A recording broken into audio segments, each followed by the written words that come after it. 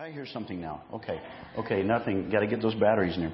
But anyway, the bottom line is God has one big picture, and that big picture is the whole of the Word of God. It is all of the Word of God. We're going to be isolating ourselves into the book of Revelation and chapters 6 through 9 today, but we have to keep that in mind, that it is the whole of the Word of God.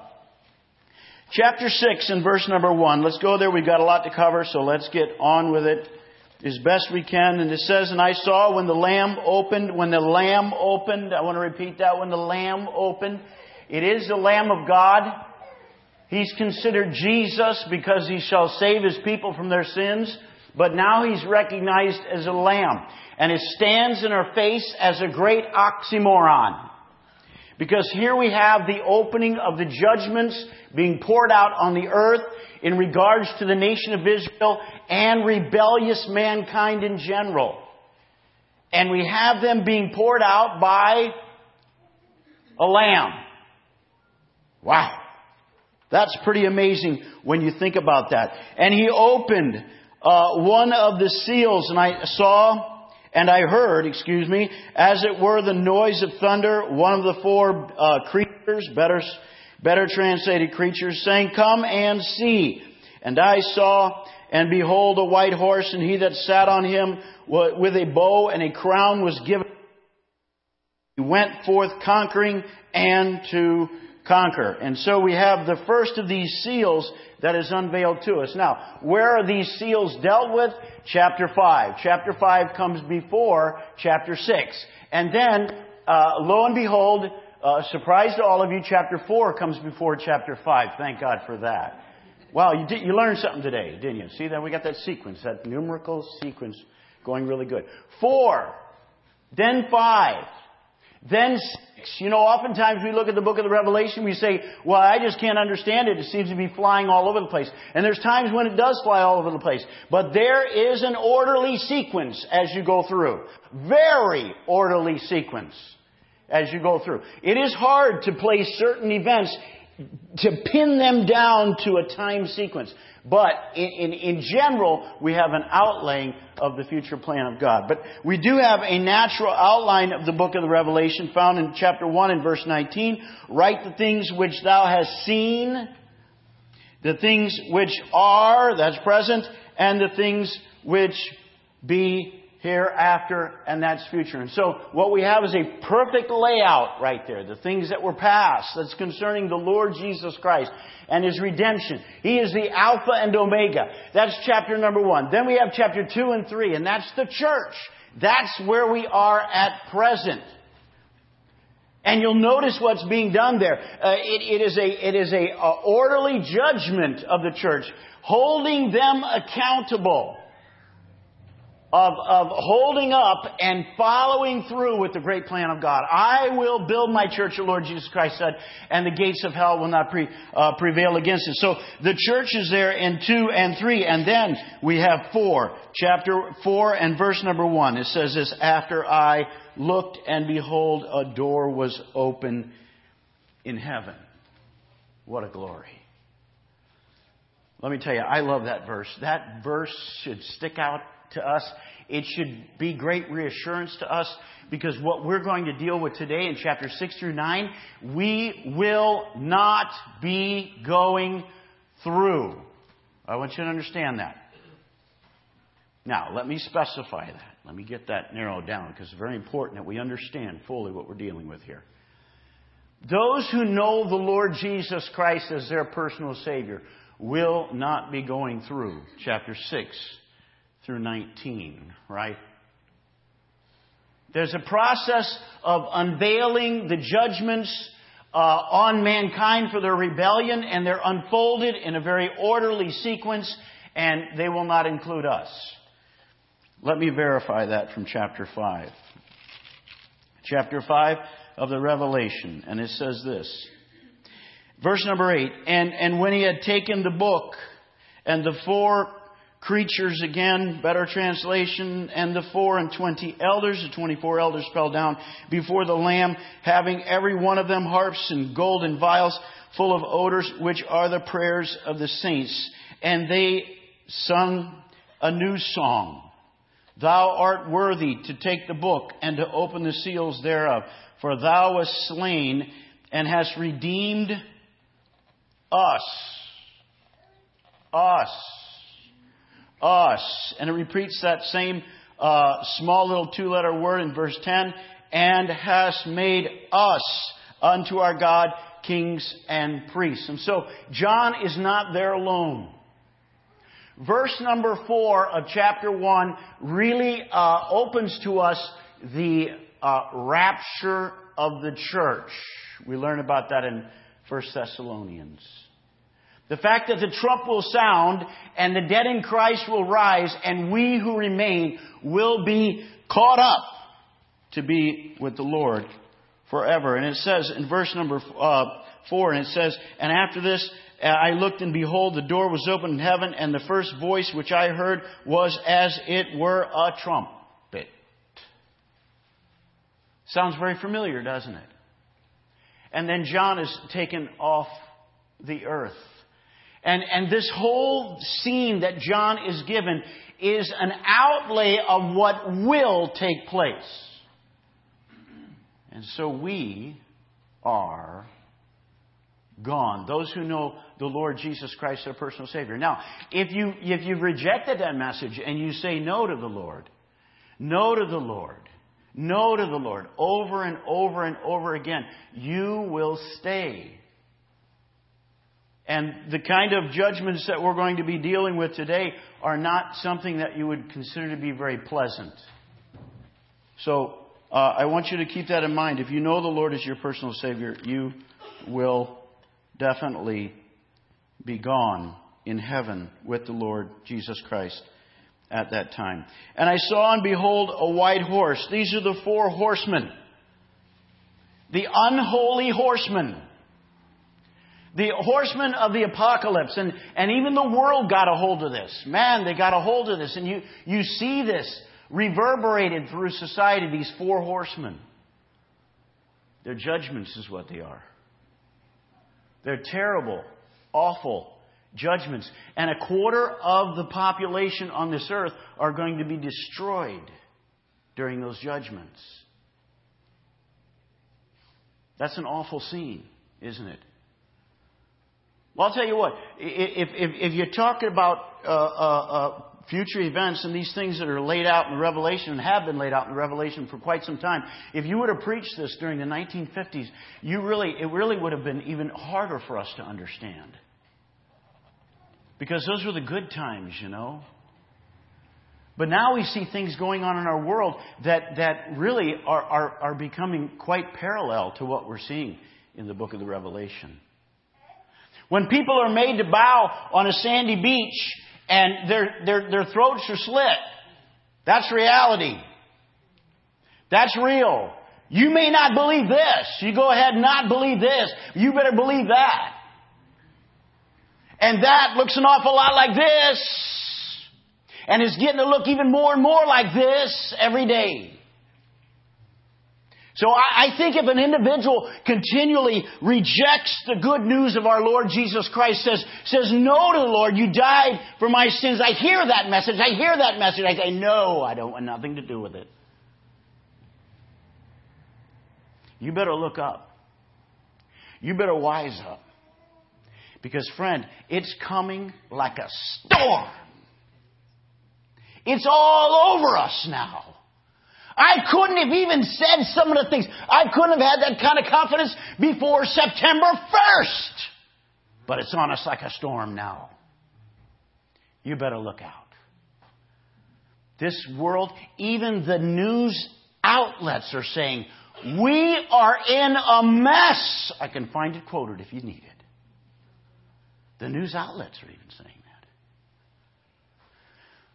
that. The Bible tells us that it's going to end perfect. But what precedes that perfect ending is going to be righteous judgment from the hand of God. Righteous judgment from the hand of God. And let me tell you, let me make sure you understand that you have a way of escape You have a way of escape.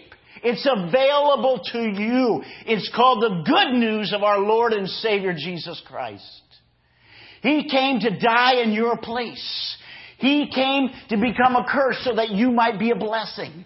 You see, He came to bleed and to die in order that your sins might be forgiven. He's the Redeemer. If you deny that escape, then you're going to land in chapter 6, 7, 8, 9, 10, 11, 12, and so on and so forth. The wrath of God will abide on you. Oh, this is serious business. We have before us this first horseman. He's riding upon a white horse. The Holy Spirit has the reins of 4 powerful horses right now. And the Holy Spirit, being as mighty as God, being God Himself, is holding back those 4 horses right now.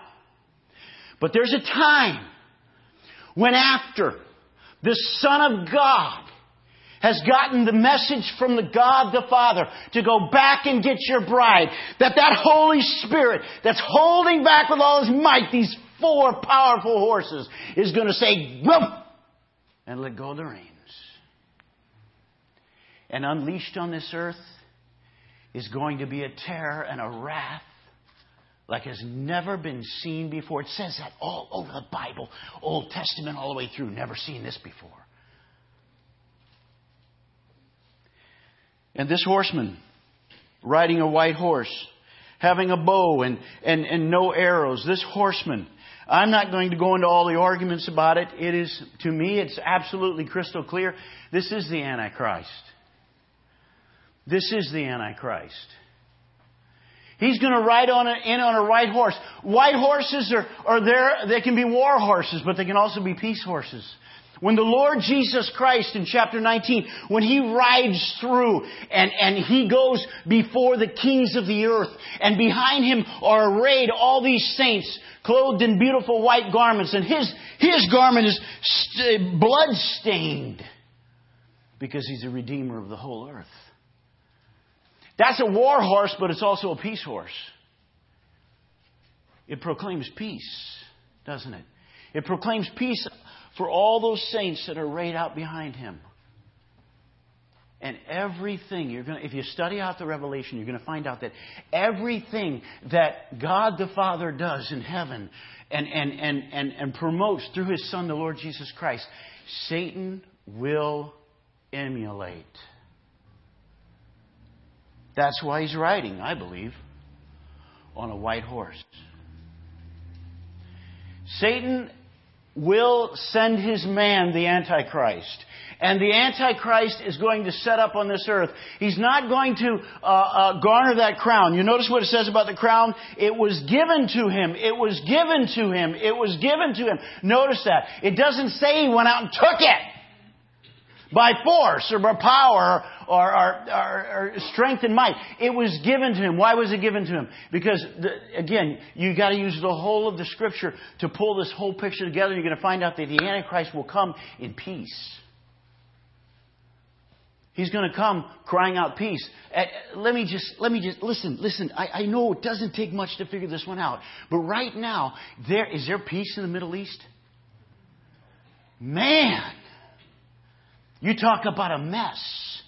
You know, recently I'm sitting there reading or listening to something on Fox News, I believe. And you know what the commentator said? She said this: "Man, we need a man. We need a man to get us out of this mess." I said, "Oh boy. Is the world ready for their man?" Their man is the Antichrist. Satan is going to set up his man, and that man is going to come in peace. He's going to be riding on a white horse like a big mounted hero. He's going to have a bow and no arrows. And it's quite clear from Daniel chapter 9. Let's go back there just real quickly. I'm going to spend a little time on this one here. I'm sure I'm going to get in trouble on time. I'm positive. But Daniel chapter 9.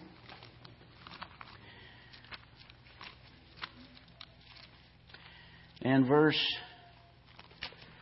I have it marked here somewhere. 9 verse 27. It says, "And he shall confirm a covenant with many for 1 week." Now, we haven't gotten into it yet. I'm sure we will get into it yet. But there are 69 weeks that have passed in history. There are 69 weeks that are passed in history. And there's 1 week left. And there is this great span of time designated in Isaiah 61 as the day of grace, where the Lord Jesus Christ is opening up the invitation for every human being on the earth to avoid this mess. And if you rebel, then the mess is yours. He can do nothing more. You say, well, what did He give? Well, He gave His own Son. His own Son bled and died. His own Son, who was the beauty of heaven, came down to this earth and was beat up and crucified and beaten so badly that you couldn't even recognize Him as a man anymore. What else could He give? There's nothing more to give. He gave His all. And for someone to stand back and say, I don't want it, is rebellion. And that's the kind of rebellion that is dealt with in the book of the Revelation, starting in chapter number 6. So we have this man, and it says, "And he shall confirm a covenant with many for 1 week." That's the 1 week that is left. 69 gone, 70. We need this 1 week to go. "And in the midst of the week, he shall cause the sacrifice and the oblation to cease. And for an overspreading of abomination, he shall make it desolate even unto the consummation. And that determined shall be poured upon the desolation." This man is going to break that covenant. Now, I want you to understand something. You go into the covenants of God. Go into the covenants of God. Study them out. Does God ever say, that's it. You blew it. No, those covenants are in most cases made on an unconditional term. In other words, it is not dependent upon we as human beings to keep or sustain the faithfulness of that covenant. It is God. What happens here? Well, this is the counterpart. This is Satan and his man, the Antichrist. And the man the Antichrist sets up, and he goes through the Middle East and probably Europe as well, all over, and he convinces men that he's the answer to this mess. And it don't take but 3.5 years, and his stripes are revealed. Godless, unbelievable. And the torment of men begins to outpour as a judgment of God. So let's go back to the Revelation chapter number 6. And I want to look at the second horse. We're going to go through these 4 horsemen. Then we're going to have to fly a little bit in order to get through all of this, so I can even find it here. Chapter 6 and verse number 3. It says, And when he had opened the door, the second seal, I heard the second beast saying, Come and see. And there went out another horse, and that was red, and his power was given to him that sat upon to take peace from the earth. Now, I want you to understand this term, take peace from the earth. I want you to kind of underline that, and I even yellowed it so I can see that and understand that. You can't take peace unless there is peace.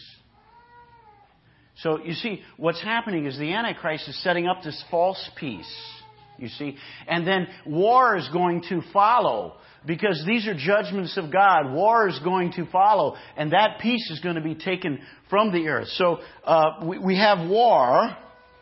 And then in verse number 5 we said, And he had opened the third And I heard the third beast saying, Come and see. And behold, and lo, a black horse. And the black horse had a pair of balances. And the essentials of the black horse are that there's famine. And these are progressions. These are natural progressions that happen. If you study out World War I, you're going to find out that that was just a devastating war, unbelievable war. What followed that war was famine. What followed that war was economic collapse. There's absolutely no doubt about that. So you have that after you have war. And then you have the third seal. And I heard the third beast saying, Come and see. Here we go. Come and see again. And this is a black horse. We already went to the black horse, didn't we? Peace. Okay. And then the fourth, and it says, And when he had opened the fourth seal, I heard the voice of four beasts saying, Come and see. And I looked, and behold, a pale horse. And his name that sat on him was Death. And hell followed with him.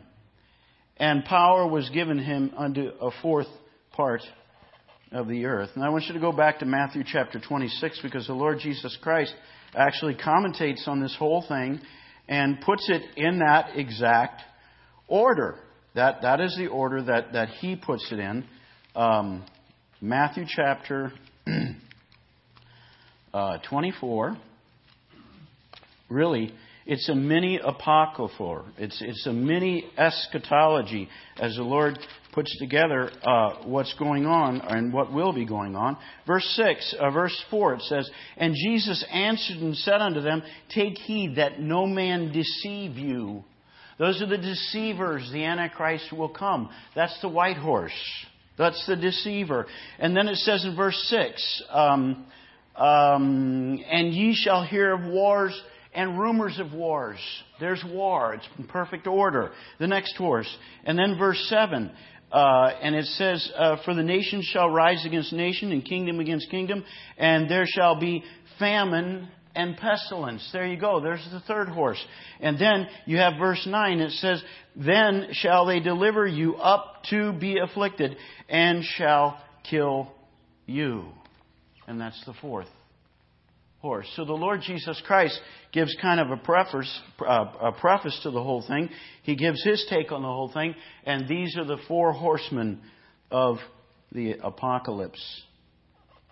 And then verse 8. And I looked and behold, verse 9. And when he had opened the fifth seal, I saw under the altar of the souls of them that were slain for the word of God and for the testimony which they had held. And they cried with a loud voice, saying, How long, O Lord, holy and true, dost thou not judge and avenge our blood on them that dwell on the earth? Now I want you to notice something about this fifth seal here. And that is that they are not crying anymore, Lord, have mercy on them. Redeem them. Open your gates of grace to them. These are individuals who had come out of great tribulation. And so these are individuals that were martyred during that 70th week of Daniel, that last 7 full years when God's wrath is going to be poured on this earth. They are in heaven. And they are seeing what is going on earth. Now, I don't know that we can set a precedent and say that we as the church are going to be able to see what's going on earth the way that they did. I don't know that. Seems possible, though. They looked down on the earth and they were crying, How long, O Lord? Let's get on with it here. This is a mess. The Lord could have easily said at that point, You ain't seen nothing yet. Because this is just the beginning. The first 7 seals, then the 7th seal opens into the 7 trumpets. And many Bible commentators, some do deviate on this, many Bible commentators believe that's the first half of the tribulation, the first 3.5 years. By the way, that 3.5 year documentation, it's in months, it's in days, it's all over the Scriptures, from the back to the front. It's everywhere. It's the most documented period in all the Bible. that there is going to be a 3.5-year period. 3.5 year. What's so significant then about that 3.5-year period? Well, what's significant is that the covenant is broken. The Antichrist breaks the covenant with the world, and he begins to show his true stripes.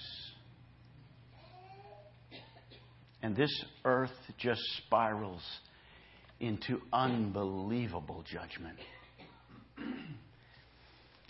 And so the fifth seal is opened, and those who are there in heaven look down and they just cry to God, how long? Verse 11 says, and the white robes were given unto every one of them, that is those in heaven that had died as martyrs. They had died as martyrs in probably the first 3.5 years of the tribulation. They were taken, they were escorted up to heaven, and they were given white robes. Now it's interesting that we are also given white robes as the church of the Lord Jesus Christ. I want you to notice that from chapter 6 all the way through to chapter 19, this terrible period, this awful period of the judgments of God is church without the church being mentioned. Never. It's not mentioned. Why such silence on this? We have Revelation 5. It seems the church is there. We have Revelation 1. We have Revelation 2. We got Revelation 3. Oh, church. 6, boom, stops. That's it. No more. What happened? Well, Revelation 4 verse 1. And he was drawn up into heaven. Praise God. Praise God. Praise God. We're not here. I want to emphasize that because if you're here today and you haven't accepted the Lord, then it appears very well that you're going to be transferred right into this judgment period. Very, very ominous time indeed. And then it says this in verse number 13. And stars from heaven fell upon earth, even as fig trees casting her untimely figs. Now, I don't take this as unliteral. I take these judgments, it's absolutely literal. These physically are happening upon earth. I want you to notice that a lot of the judgments have their origin in heaven. This is God's judgment on earth for their rebellion. It's God's judgment on the nation of Israel so that they might cry out their allegiance to the Messiah that they had crucified. They will look upon the one whom they had bruised and beaten and battered and spit upon. And they'll finally claim him as the Messiah, the King of Kings and the Lord of Lords. Verse 15, and the kings of the earth and the great men and the rich men and the chief what is he trying to say here? And the mighty men. What's trying to be said here? What is the Word of God trying to get in our minds right here? That judgment is no respecter of persons. You see? That's what it's trying to say. That's why it goes through all these series. The chief men, the mighty men, all these people that seem like, or I can buy my way out of this. You know, I have prestige, I have power, I have position. Oh, you do. You also have judgment. You're all cast in the same lot as those who had rebelled against the grace of our Lord and Savior Jesus Christ. Verse 17 says this. For the great day of the wrath of God comes, and who shall stand? Now, there's a question asked. Who shall stand? Who shall stand? Chapter 7 answers that question. Praise God. Praise God. You know, there isn't a time, even in the midst of this horrific, unbelievable wrath of God being poured out on this earth, there isn't a time when the grace of God is not evident. And chapter 7 tells us that the grace of God is indeed evident. After this, I saw, chapter 7, the 4 angels, and they were standing on the 4 corners of the earth, and these angels are assigned there to hold back the judgments of God. And they were asked to hold back the judgments of God, saying, hurt not, verse 3, hurt not the earth, neither the sea, nor the trees, till we have sealed the servants of God in their foreheads. So this is a very physical sealing that can be seen by everyone. Now, who are these servants of God? Well, verse 4, it says, I heard the number of them which were sealed, and there were sealed 144,000 of all tribes of the children of Israel. Now, you're going to have to read down by yourself, but for you to come up with, or anyone to come up with anything other than the truth of the Scriptures here is just absolutely audacious on their part. This is the nation of Israel. And so that we would not be confused, he goes on in chapter 7, verse 5 through 8, and he describes all the tribes of 12 tribes, 12,000 from each of the tribes that is laid out there. So that there be no confusion. So certainly there's no confusion on this. There's mass confusion, isn't there? Oh, we're the 144,000. Well, bless your heart. I said, bless your heart. My. Isn't that something? And then there's other groups that raise their hand. We are the 144,000. We're the witness. Boy, aren't you something? I don't want to be the witness. I'm gone. I'm in heaven. All that clamor and all that worship around the Lamb of God. I want to be a part of that. I don't want to be a part of this. This is a mess. This is a mess. And most of these, of the 144,000, a lot of them will be martyred. Now, what do? Well, here's what they do. Verse number 9. After this I beheld, and lo, a great multitude, which no man could number, of all nations and kindreds and people and tongues, and stood before the throne and before the Lamb, clothed with white robes and palms in their hands. Saved through tribulation, palms in their hands.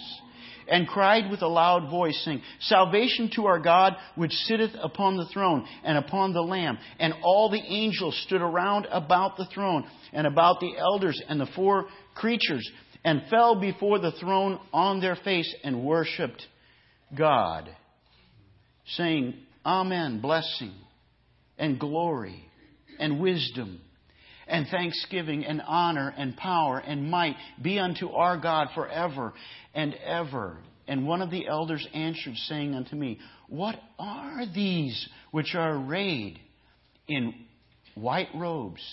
And where do they come from? And I said unto him, Sir, thou knowest. And he said to me, These are they which came out of great tribulation, and have washed their robes and made them white in the blood of the Lamb. Therefore, they are before the throne of God and serve Him day and... That's what I want to do. That's where I want to be. That's day and night in His throne. And He that sitteth on the throne shall dwell among them. They shall hunger no more, neither thirst no more. Neither shall the sun light on them, nor any heat, for the Lamb which is in the midst of the throne shall feed them, and shall lead them unto living fountains of water. And God shall wipe away every tear from their eye. Wow. There's a multitude that's going to be saved. There's a multitude that's going to be saved from every kindred, nation, and tribe and tongue. Some say that there's going to be more saved during the first 3.5 years of the tribulation time than there are saved all the years before. I don't know. But I know this. There is a multitude that will be saved. I want you to recognize something, though, because certainly our brains start working, and we start thinking about things. We say, well, you know what? Maybe I'll just wait. And I'll put in my life, I'll enact the old pan theory. Let's see how it pans out. And if it starts to look and emulate what the Scriptures are saying, well then, he said a multitude is going to be saved. And so I'll just get saved then. Well, I want you to be warned of something. Let's go back to 2 Thessalonians. And we've got to see that that's not a good way of thinking about it. 2 Thessalonians and chapter number 2 and verse number 9. It says, even him whose coming is after the workings of Satan. Now, who is he speaking of? Antichrist. Antichrist. With all powers and signs and lying wonders. We have three entities that we're dealing with. The Antichrist, the false prophet, and Satan. And there you've got another parallel to God and what He has. We've got the Holy Trinity, right? God the Father, God the Son, God the Holy Spirit. You've got Antichrist. You've got Satan, who's the father of all lies. And then you've got the false prophets. You've got your unholy Trinity, don't you? So that's what speaking of says. And with all deceivableness and unrighteousness in them that perish, because they receive not the love of the truth, that they might be saved. And for this cause, now I want you to understand this. Look at what it says. And for this cause, God shall send them strong delusion. Now, who's sending it? Is that the Antichrist? Is that the false prophet? Is that Satan? No, it says God will send them strong delusion. Because they didn't believe the love of the truth when they had opportunity. And they're going to be swept away by the Antichrist lie. They're going to be swept away by this torrent, this stream that is rolling so powerfully. They can't resist it.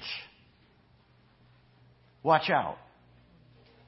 If you're sitting here, I don't know where that line is drawn, by the way. You say, oh, well, preacher man, tell me where that line's drawn, and I'll try to just get right up to that line. I won't jump over it. Maybe that's what you know. I don't know. But there comes a point where you say no to the grace, no to the grace, no to the grace, no to the grace, no to the grace. And God says, okay, no it is. Now you're sealed. You might as well take the mark of the beast. You were sealed already. Strong delusion, it says. Strong delusion. So be very careful with that kind of an attitude. There is a line drawn that only heaven knows. So we go back and we deal with, oh boy. So you have the 144,000 witness. They're from the nation of Israel. Remember that's what God intended. God had intended that Israel, the nation of Israel, will be a witness on this earth to His glory, to the fact that He takes them and He cherishes them and He carries them along. So all the other nations would recognize God's goodness and God's grace. And they failed and they failed and they failed. But they won't fail now. Finally, they're going to do what God had intended them to do from the very outset. They're going to be a witness on this earth. And they're going to be a powerful witness on this earth. It's like letting loose 144,000 Apostle Pauls all at one time. Man, they're going to be everywhere. And it isn't as though these individuals, it says that personally, I'm almost positive it says they don't get married. I mean, they'll twist that around and try to come up with all kinds of crazy things. But the idea of that is the fact that they are completely, absolutely given over to what God had commanded them to do. Preach the gospel. That's exactly what they're doing. I don't have time to be married. I don't have time to purchase a home. Now we know that that's part of our life today. We ain't the 144,000. Don't get into that, please. I don't want none of that stuff. Right? We're not the 144,000. We do have to purchase homes. We do have to get married and given in marriage. All these things are part of our life. But these people, the emphasis of the Scripture is that they are given 100% to the Savior. Chapter 14 of the Revelation says that they walk behind the Lamb continually. As they're in heaven, they never let Him go. They don't want Him to be out of sight. The whole idea is that they're 150% and more sold out to the will of God. Maybe that's the way we should be, right? Am I? No. But that's the example that we're given here of this 144,000. And then chapter 8 brings back to the seventh seal. So we had the 6 seals in chapter 6. The first 6 seals in chapter 6. And then we have the 7th seal in chapter 8. And the 7th seal in chapter 8 just basically unfolds 7 more judgments called the trump judgments. So that's what we see in verse number 1. Verse number 2 says, and I saw the 7 angels which stood before God. That's what they do. They stand before God. They stand before God And they're not there thinking about, I wonder who's winning that Dolphin game. I wonder who... No, you know what they're there for? They're there waiting the beckoning call of their Master. The sovereign God of heaven. When the sovereign God of heaven speaks, they go. We're just standing here waiting. That's what they're doing. Wow. Completely given over to the will of God. Verse number 3 says, another angel came and stood at the altar having a golden censer. And there was given unto him much incense, that he should offer it with the prayers of all the saints upon the golden altar, which was before the throne. And the smoke of the incense, which came with the prayers of the saints, ascended up before God out of the angel's hand. And then it says in verse 5, and the angel took the censer and filled it with fire of the altar and cast it into the earth. And there were voices and thunderings and lightnings and earthquakes. What a scene. What a scene. Those who had been martyred, you know. Those who had been cast into prison and thought they were completely forgotten. And the prayers that came from them, the prayers that came from them were from the depths of their being. Absolutely. Not another human being heard those prayers. But God did. Wow. Not only did He hear them, but He stores them away.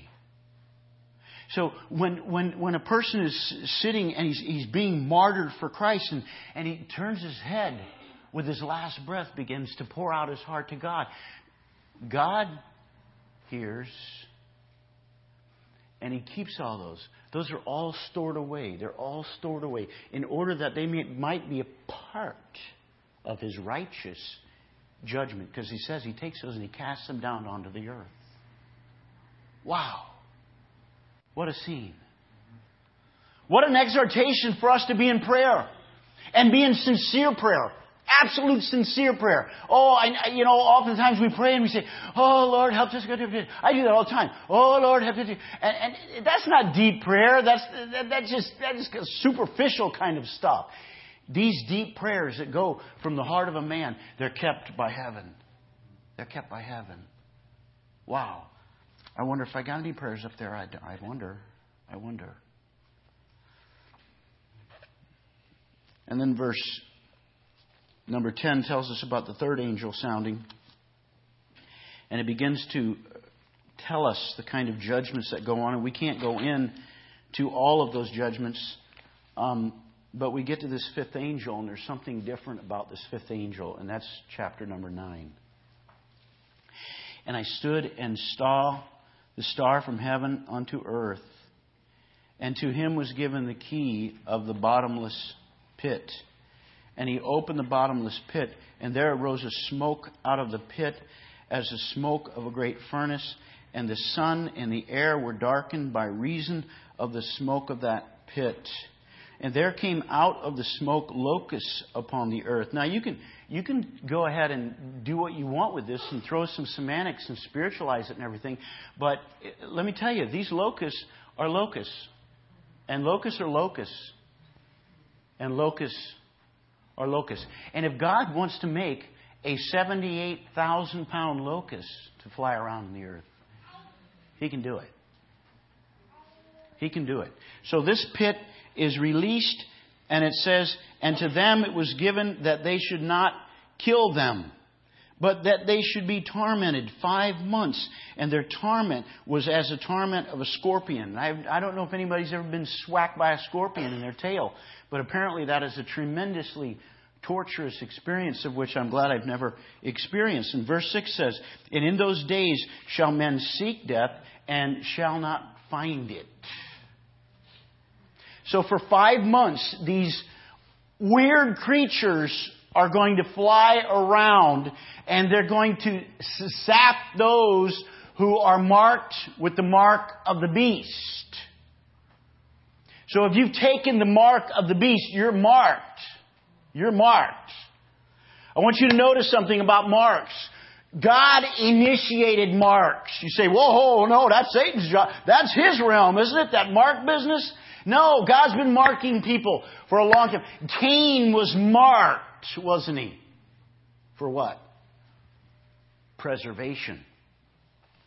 Ezekiel 9, there was so much idolatry in the land that God went in through the land and He found these individuals that recognized the idolatry and stood against that idolatry. And God said, mark them in their foreheads. Was it a spiritual mark? No, it says mark them in their foreheads. It was very physical. Mark them. For what? For preservation again. Every mark that God gives is for preservation. He marked the 144,000, those who would be a witness on the earth. He marked them. He marked them so that there are certain aspects of this judgment that could not touch them. They could not be touched. We are marked. If you know the Lord Jesus Christ as your personal Savior, you realize that you're marked. Oh, not a physical mark, but Ephesians tells us that we're sealed with the Holy Spirit of God. And that sealing means that nobody can touch me. Nobody can touch me. I am marked. God was the artist of the mark. Satan is the imitator of God. And in chapter 13 it says, they are marked with that mark, the mark of a man. 666. It was a physical mark. During World War II, Auschwitz, that terrible, and Treblinka, those two camps, they began to mark people. They would mark them here, and they would mark them here, and they became nothing more than a number.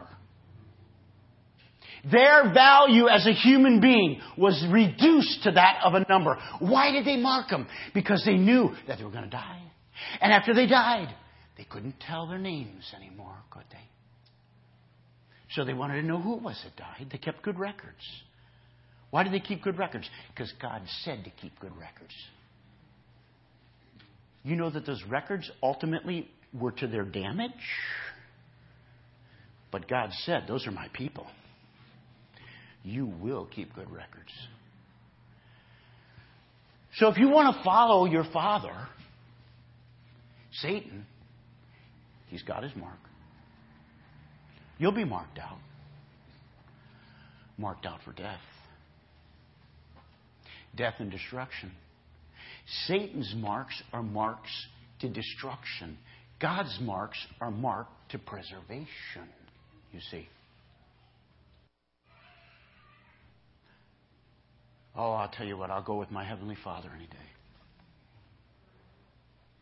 I'd rather be sealed by the Holy Spirit of God. And there is nothing that can take away my relationship with the Son of God who loved me and gave Himself for me. Chapter 9 goes on, and it gives you're going to have to study this stuff on your own. There's no possible way I can cover the details of every one of these particular judgments, but they are horrendous. They are horrendous. There is a third people after this sixth trump. After the sixth trump, there's another third of the people that are dead. So essentially we have approximately a half of the society of the world dead. And by many accounts, many scholars say we haven't even started the tribulation yet. Because when it comes to that seventh trumpet, it unfolds 7 more judgments. And so there's 21 judgments total. And those judgments are horrific. But I want you to notice something. If you read through, study it on your own. I want you to study this out on your own. That's what I want you to do. Because you're going to notice something very, very ironic. Even at the end of those judgments, at the end of these trumpet judgments, you know what they do? They turn against the God of heaven. And they acknowledge the fact that the God of heaven is the one pouring these judgments out on them. And they still are of a rebellious nature. Why are they rebellious nature? Because they're sealed. Sealed for destruction. Hailstones, 100 pounds, pound down on their bodies, and they turn with their fist towards God, and they shake their fist in God. You're the one responsible for this. This great, terrible wrath is poured out from your throne room. Wow. That's amazing, isn't it? You'd think they'd turn in repentance, but their repentance days are over. We're in the day of grace. Chapter 4, verse 1, it hasn't happened yet. The rapture's not happened yet. We're still in the day of grace. And you still have the Lord Jesus Christ who's begging you, come unto me, all you that labor and are heavy laden, and I will give you rest. Rest for your soul. Rest for your spirit. Rest for your whole being. Peace that passes all understanding. Why? Because the Lord Jesus Christ has taken the wrath of God from you if you accept Him. If you deny Him, you reject Him, you're rebellious against Him, then the lot of 6 through 9 is yours. And you can have it. You can have it. Our Father, we are thankful that the blood of Jesus Christ cleanses us from all sin. We are thankful, our Father, that the Holy Spirit has chose to be and dwell in us. We are thankful, Father, that we know the outcome. We know how this is all going to end. That ultimately the Son of God is going to be placed back in a theocratic role on this earth. That which was lost in Genesis chapter 2 is going to be regained back again in the Revelation chapter 19. And like bookends, you have a theocratic earth from its beginnings, and it will be in the end. And He will be raised up, and He will be King of kings and Lord of lords. Our Father, we just pray that each knee this morning would recognize that it needs to bend in humility and recognize that the Savior died for their sins. Our Father, we give you thanks now in the name of Thy blessed Son and our Savior, Jesus Christ. Amen.